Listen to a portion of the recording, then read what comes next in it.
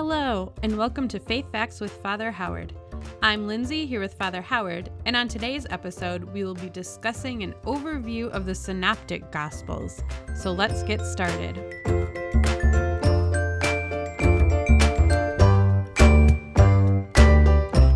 It has to be an overview because you could spend hours on just one aspect of the gospel or gospels, and not to mention, when I think about my own training and background in the scriptures, is that you had entire courses just on one piece of an aspect of a gospel, John's gospel, Acts of the Apostles. So it's good to be here with you, Lindsay, and I guess here we go, because this is really a general overview of all of the gospels and Acts, and maybe in the future a bit, we are able to take each one of those and to really look at those more specifically, because when you start to look at them, just as a particular gospel, they really do have an awful lot to offer. And there are just some unique elements to each of these gospels that a lot of times we would never imagine or would ever even think about, and yet they contribute so much to what the gospel is saying. First about the time, the day, the age, who this Jesus was, who they believed him to be, who they wanted him to be, who they he turned out to be, and all of that is really expressed in so many ways by different pieces or different aspects of each individual gospel and of the Acts of the Apostles. So when we're looking at all of this stuff, as I mentioned, one could speak for hours. Both Matthew, Mark, and Luke have traditionally been called the Synoptic Gospels, meaning that they were pretty much viewed together as a whole, you might say. And there are, when you look at them, kind of spread out in front of you, in fact, they have books that do this very thing, is that you see the similarities and you see the striking differences between these gospels. And so when you lay them side by side, so though there are different authors and that they drew from, might say, a rich tradition, is that they are also, obviously, they drew some from specific sources that the others didn't necessarily have.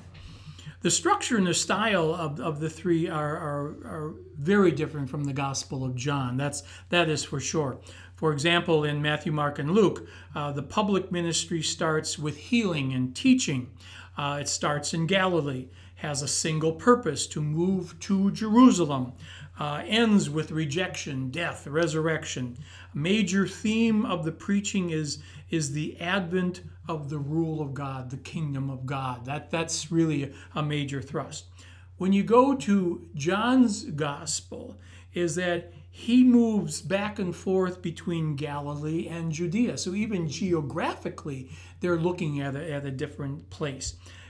His teaching is not through short sayings or parables. He has these long discourses that, in the Bible can go on for pages. So he goes through these long theological discourses that he has. There are no parables in John, which is an interesting thing. You don't find any parables in John. That is interesting. Yeah, there are no exorcisms, and there are very few healings. When you consider John seems to be more dramatic.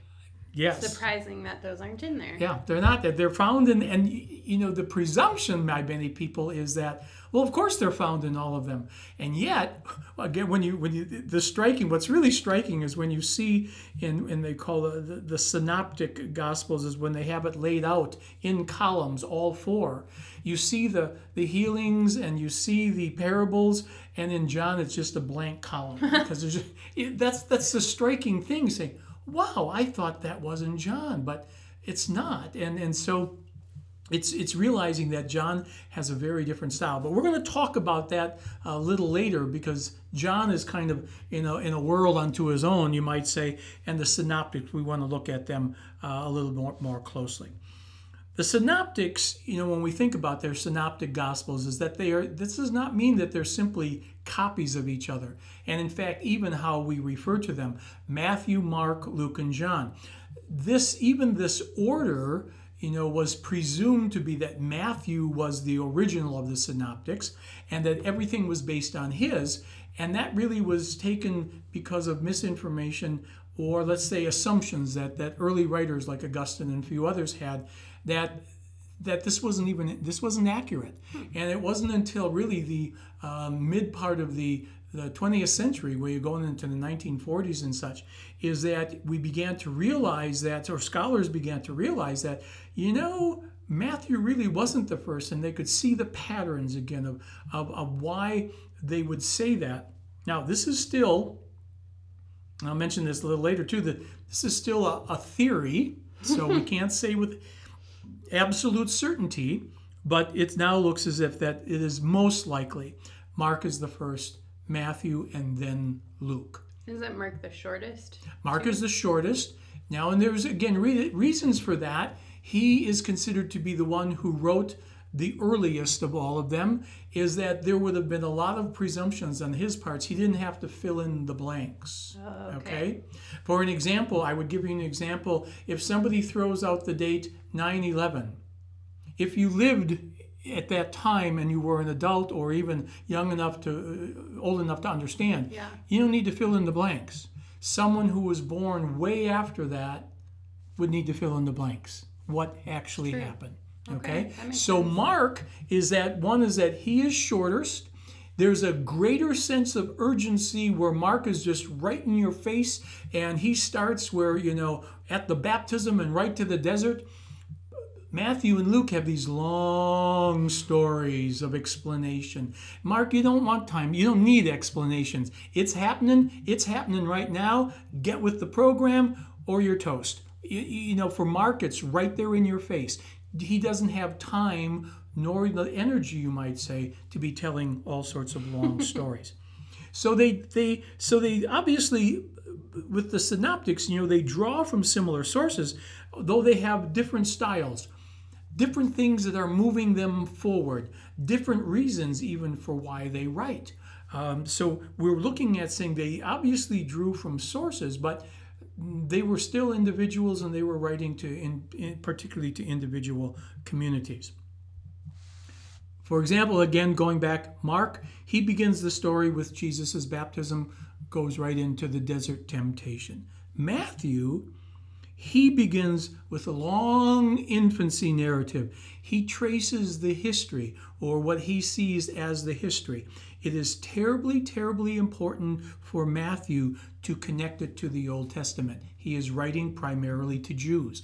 He wants the Jews to understand Jesus is the fulfillment. He is the Messiah. And so he pulls in. Matthew is always saying, as it was foretold in the scriptures, as it was to be fulfilled as the scriptures said. He's always making comments like that. And the other thing that you have to remember with Matthew, is that Matthew and the community that he's part of, they're ticked off because they can no longer be part of the synagogues. By that time, followers of Jesus were basically kicked out of the synagogues. So they were not able to go to the temple to pray. They were not able to go to their places of worship. And so Matthew will paint the Jews in a very poor light, the leadership in a very poor light, because they have kicked them out of their places. And so he wants to, one, kind of rub it in their face, and two, he wants to make sure you got it wrong. Yeah. He really is the one. It's like a proof. Yes. This is why we're right. And that's why Matthew writes the way he does. Luke, he begins also with an infancy narrative, though, and he puts a much more positive twist on Jerusalem and the leadership in Jerusalem and on the Romans. Matthew and Mark, not so much. They were in the heat of it.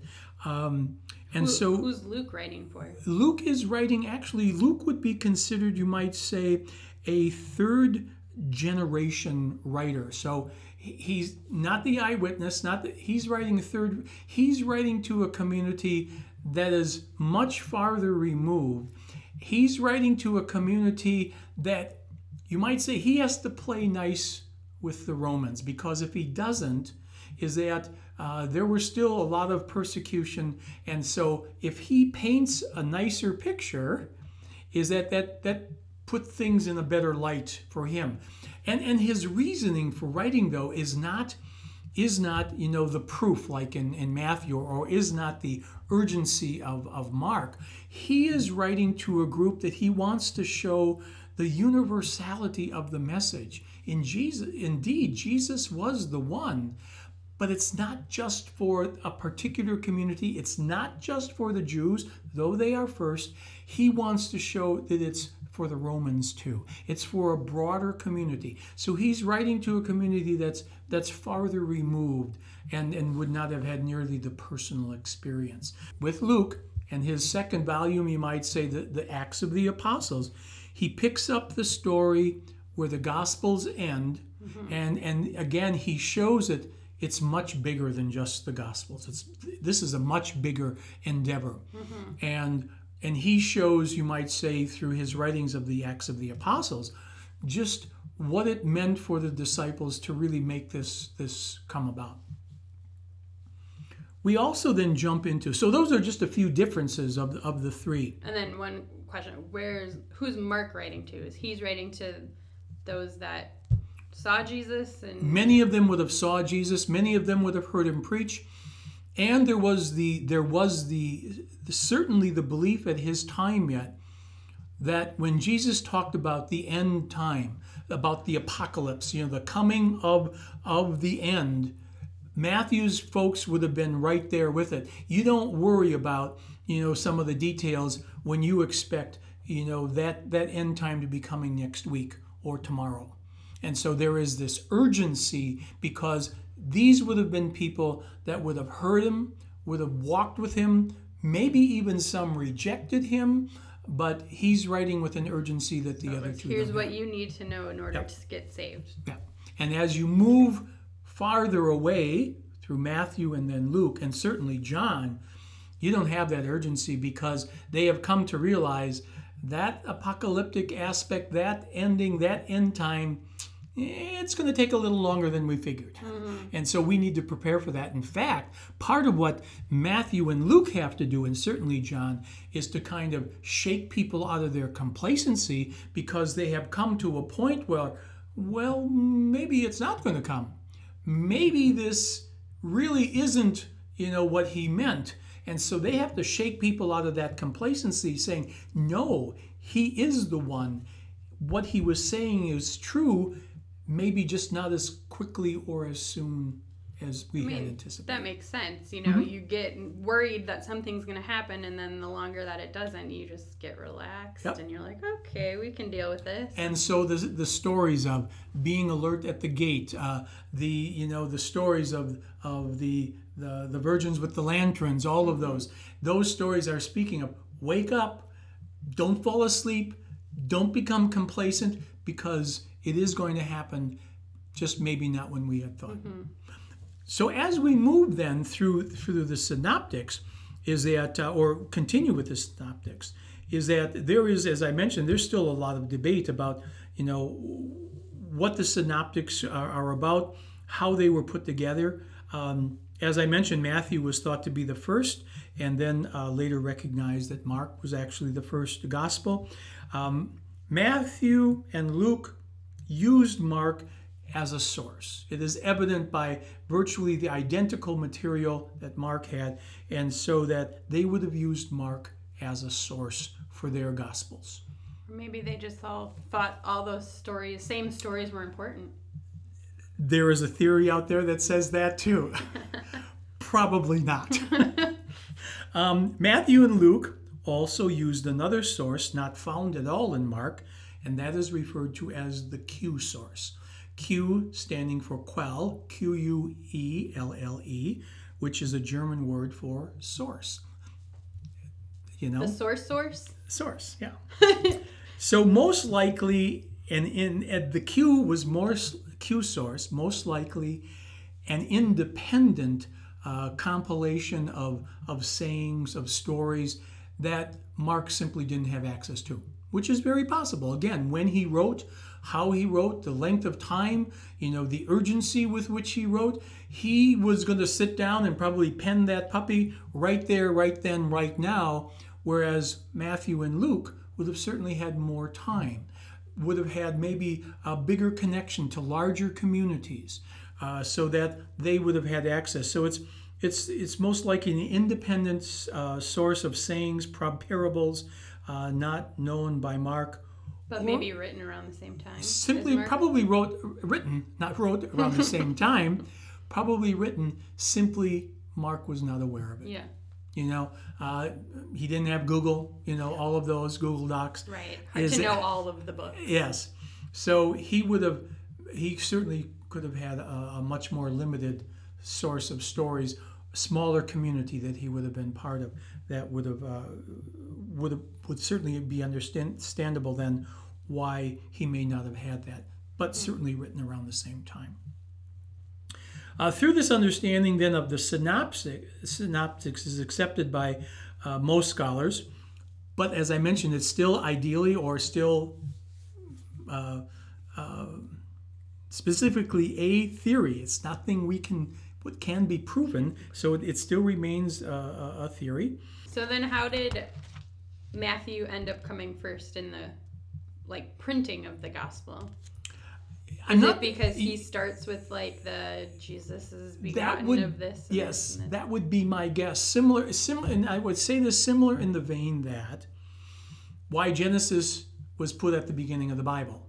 Not that the book was written first, but that it speaks of the first things. It speaks of the beginning. It speaks of the Garden of Eden.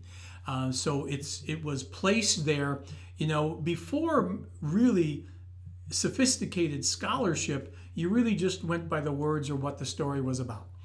And so they didn't have the sophistication that really developed in many ways in the 1940s and 50s. That really helped us look at language, culture, all sorts of indicators of how people spoke, how they wrote, how they whatever. There simply was not that sophistication. So if you have a book that talks about the very beginning when God created, well, you put that one at the beginning. Sure. And then you have the next one and the next one and the next one. So even when you have with Matthew by far is the one with the most, the greatest infancy narrative and how complex it is. And at the first, it's just taken at face value. This happened here. He has the whole genealogy. Whereas Luke has a genealogy, but it's later on, after he talks about the ministry of Jesus and all of the baptism of Jesus. So you start looking at that, and by just, plain face value, you say, yeah, this one is first. Here's a second one because this one is obviously third because of just some, like I said, face value looking. It's interesting, though, because Mark, like you said, doesn't have an infancy narrative. So you would think they put Matthew first and then Luke, because Luke does, where, there's two Genesis stories. True, but Luke also has where Luke places things. For example, his genealogy is not in the beginning. It's much later and such. Where he would have placed things would have said probably he obviously, even at face value, Luke didn't have the knowledge of the culture, of the language, or of the people. He is again writing as a third generation. He's more like a person who was viewing it, from a considerable distance away. It is evident with Mark, he has personal experience. So they did a combination of chronological and Matthew comes first because he has the baby story. Correct. And they would have certainly recognized that even, for example, again, I go back to 9/11, how a person would have just not explaining anything around it said, obviously he was writing to a people, when he talked about this or the crucifixion, the whole, all of this types of things. He obviously was aware of the people and the culture and the language. For Luke, even the way he writes, it's obvious he is not a local. He is someone who is much more removed. That's why they consider by the use of language, he is, like I said, a third generation writer, as opposed to Matthew and Mark, who would have been much closer, and the experience that they talked about would have been much closer. Makes sense. So it's when you start to look at that, you say, wow, yeah, that really is. But we don't think about that because when we usually hear the Gospels being proclaimed, it's always piecemeal, and it's when you start putting, it's like a jigsaw puzzle. It's when you start putting all of those colors together, you start saying, oh, wow, that now it makes sense. And in some ways, because there was such a huge part of our history where we did not encourage reading the Bible, where we did not encourage scripture study, many of our Protestant brothers and sisters are way beyond sometimes the understanding. Even though they may approach it a little bit differently, and sometimes very differently, their concept of how the scriptures and these things were put together in many times is way beyond where sometimes the people of our own tradition. Now, I believe we're taking huge strides in doing much better at it. But we have like a long, big gap there where, people were not encouraged because there was the fear of heresy. There was the fear of, and what's interesting is that there was the fear that people were going to get it all wrong, and all of the experts had it all wrong anyway. That's what kind of, you do. You kind of chuckle a little bit and say, all of these people that we thought had it all right, and we didn't want to go astray, and we didn't want heretical things, and we didn't want mistakes, and biblical scholarship has recognized that many of these folks, not that there was any ill will or bad faith, they had it all wrong anyway, though, when it came really down to how some of these things were put together, and in some ways what some of these things meant. That's what I believe in one of the graces that the power of the Spirit has brought to modern biblical scholarship in a lot of ways. So it's, there's a lot that we are beginning to learn, you might say. Though at first, it was believed that, continuing with the synoptics here, though it was first believed that John wrote his gospel differently than the synoptics, though he was aware of all of the synoptics, there is now the belief, and we'll talk a little bit about that later, there is now the belief in regard to the synoptics. It is very likely, most likely, he had either very little knowledge or no knowledge at all of the synoptic gospels. Now, it could have been because of where he wrote, could have simply been for lots of different reasons, again, that, because of communication and all of that, but it is evident by his concepts, his approach, his theology, is that he is just at a much different place than the synoptics. So it is most likely that he may have had a little knowledge of it, but probably it is possible too that he simply had no knowledge of the synoptics, and so he wrote in a very different way at a very different time. Mm-hmm. And even as we grow in the knowledge of John, is that who was the actual author? It is oftentimes believed that it was John, the beloved disciple, that is mentioned in the Bible. That is seriously questioned, whether, first of all, it could have even been him, whether he would have been, because he would have been at a considerable age first to have even written during the time that he wrote. And there are a lot of disconnects. Is it absolute fact? Again, theory. Can't prove it, but it is very likely that it was not the beloved disciple that Could it have been him telling his story to someone who wrote it down? Most likely a scribe or a student of his that he probably repeated the stories for, or that he is somebody that was a disciple of his, most likely.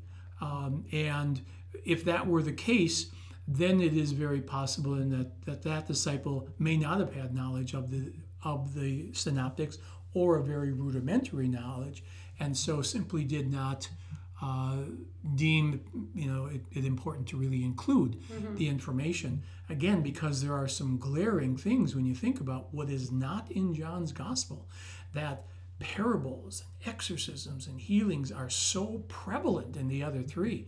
You would think that if nothing else, you would have used some of the more important parables, some of the more important healing stories that were simply present in all of the other in the synoptics, but simply are nowhere to be found. And so that's why it really leads at, the possibilities that either a very rudimentary knowledge, if any at all, and so probably not deemed to be really that important, as opposed to writing down what the disciple, wanted to tell them. When it comes to the Synoptic Gospels, it's important to how they see Jesus, and that's always a piece. John, before the Synoptic, has a strong emphasis on the transcendent Jesus. It is very obvious that Jesus is divine, and even how he writes, in the beginning was the Word, and the Word, that whole beginning, where they're talking, again, infancy narratives and stuff like that. Though when someone pointed out to me that is technically an infancy narrative. Sort of. Because it gives you the beginning of Jesus. True. There would be a lot who would question that, but I mean, yes, there would probably be some truth to that. It does talk about a beginning. There's no question about that. It is a much more theological approach, right. And as far as that goes. But yes, it is not really a baby, but you're not talking babies. You're talking divinities. He also talks about the pre-existent. That's very important to John. The pre-existence, and also that of the incarnation, that the Word is made flesh. Those are key pieces that John speaks of when he talks about Jesus. Matthew, when he talks about Jesus, he approaches it from telling the story. For him, as I mentioned before, telling the story is important because it connects it to the very beginning. And that, for Matthew, is so terribly important, as it was foretold in the Scriptures, as the prophets foretold, as it was for time and time again. His task is to show that Jesus is the fulfillment of the Old Testament. Again, to prove to those people who say he is not. In many ways, there are those who consider him to be a teacher, and in the way he uses the gospel, it is oftentimes considered to be almost a catechism. How Matthew writes, and how he teaches, how he connects it to the Old Testament, how he shows who Jesus is, that it's almost catechetical in nature. The Messiah for Matthew is the hope of Israel. That is a key point for him. The Messiah for Matthew is close to the people. He was one of them. He touched them. He ate with them. He healed them. He spoke with them. He is very much connected to the people. He is not out there someplace, floating in space. And the Messiah is for Matthew. He is for the Savior of the world. I mean, it is really important. Mark, this is not so much as with Matthew, a story of, from the beginning in his almost a salvation history. For Mark, and he starts right. This is about the story about Jesus. This is the gospel about Jesus as Lord. There's no question. None whatsoever. Things move very quickly for him, and there is no time for stories. No time for what he needs to get his point across now. He needs to have people experience conversion now, because the time is just right around the corner. And so that's very important. The key question when it comes to Jesus is in chapter 8, verse 29, who do you say that I am? That's the key question. And the most important way that it is answered is the cross. Because if you when you think about Mark, you will at times hear the comment of the messianic secret, that the question comes out in a number of ways, and where it is finally officially pronounced is by the Roman soldier, truly this was the Son of God. Answers the question, boom. And it's interesting is that it's not a disciple who really answers the question. It is that Roman sentry who stands there, truly this was the Son of God, answers the question, who do you say that I am? But the people who say that Jesus is Savior are the demons, are the people who are Gentiles. They're the ones that will speak. In fact, he tells the demons or the demonic spirits, he tells them to be still when they say, do not persecute us, Son of God or whatever. He tells them, be still. And so the question is ultimately answered, though. So it's always people who are not apostles. Correct. That say, that's correct. We know who you are. And that for Mark, again, it's revealed because the reveal is the great reveal. The great reveal is on the cross. That's where it's ultimately revealed. The other focus for Mark is that one must be truly a disciple. I mean, there is no in between. There is no grade here of how you get to you are either a disciple or you are not. It is a call to discipleship. Yikes. But I suppose. Yeah, it makes sense for his urgency. Yeah. Remember, it's coming right around the corner. And either you're left behind or you're a disciple and you are taken. It's for Mark, it really is that real sense of urgency. Luke, again, looks at it very differently. He says straight out in his material, he's not an eyewitness. He depends on the stories of others. Says that in the very first lines to Theophilus. I love that he writes to Theophilus. That's the best name. I'm not an eyewitness. I depend on the stories of others. This is, again, why, as I mentioned, is that he is considered to be a third generation author, and that he would have had Mark, and he would have had the Q source, of course, with writing from those, and he would have had the stories that he inherited. Stories that maybe grandparents told him, stories that maybe a friend told him, or whatever. So he wasn't connected with a apostle. Most likely not. No. He would have been too far out to be connected with the apostles. And what we know when they were martyred, and when we know that, for example, that most of them were martyred, or the age or where they would have lived, he would have been too far out and probably would have heard the stories of those who were connected to the apostles. So he writes not in a sense in a personal way, that there is almost a personal connectedness here. What he does is he writes with what some would call with a sense of the universal vision. This story is so important. It's recognized in the way Luke writes that he needs to get this story out to everybody. And he doesn't want to lose it, because people are dying or have died or whatever. And so he has this, this patron, Theophilus, and he has this person, and he wants to make sure that he gets this story out for the greater good. For Rome, for the Christian community, for whomever will listen, he wants to get this word out. Terribly important for him to do that. And so the tendency then, even the way he writes his infancy narrative and such, is that, and where he places things, as I mentioned, for example, the genealogy, Matthew has it way at the beginning of the infancy narrative. Mm-hmm. Luke puts it after Jesus. They talk about Jesus's mission and baptism.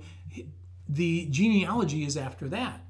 So how he places things is a little bit more, in some, not as much of a storyline as Matthew would have had. When you're looking with Luke, again, it's not as personal. He wants to assure all of us that Christianity belongs to the larger world. It's not just to a small group. And he wants to reassure us also, and this comes out in the Acts of the Apostles, but also in the Gospel, he wants to assure us that the Spirit of God has guided this whole process.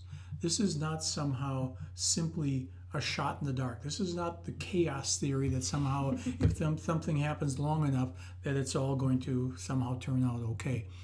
This is guided by the Spirit. And now, and having said that, is that it doesn't mean that we're mere puppets. Is that the Spirit interjects only as the Spirit needs, but graces us with the ability to figure things out. Particularly, and we'll talk about that a little bit more when it comes to the Acts of the Apostles. Okay. Some major differences, you might say. Similar to Matthew, he starts with an infancy narrative. He puts in there, which the others don't, he puts in there about the tale about Jesus in the temple. When he's young, when he's like 12-ish. Yeah, when he's 12. Okay. He has a real long journey to Jerusalem where you have the stories and the healings and such that are taking place. Jesus, in Luke, Jesus has never really been tried by the authorities. There's no formal trial. Really? Yep. In Luke? In Luke. Also, Pilate in Luke insists on Jesus' innocence. This is one of the ways that when you talk about Luke, is that he is far enough away and he's dealing with a whole nother political reality. He needs to somehow soften what the others have done when it comes to the Romans and Jewish leadership. They can have a powerful influence, and so what he does is that there is no formal trial, and particularly with the Romans, he tends to soften the approach to the Romans. This makes me want to go look at all of these stories and be like, really? Yeah. Are you sure? I swear I've read that before. Yeah. Salvation is being worked out through the natural order of events for Luke. And that's how he really portrays it. Again, that's where the Spirit comes in, is that this is not, somehow, there is not a formal plan that is all somehow written out. This is by natural events taking place, people making decisions, and the Spirit involved in all of that. Ooh, that was a lot to unpack this week. So we're going to end it there, and we hope you join us next week when we pick back up with an overview of John's Gospel and Acts of the Apostles. Hope you enjoyed this show, and we'll see you next time.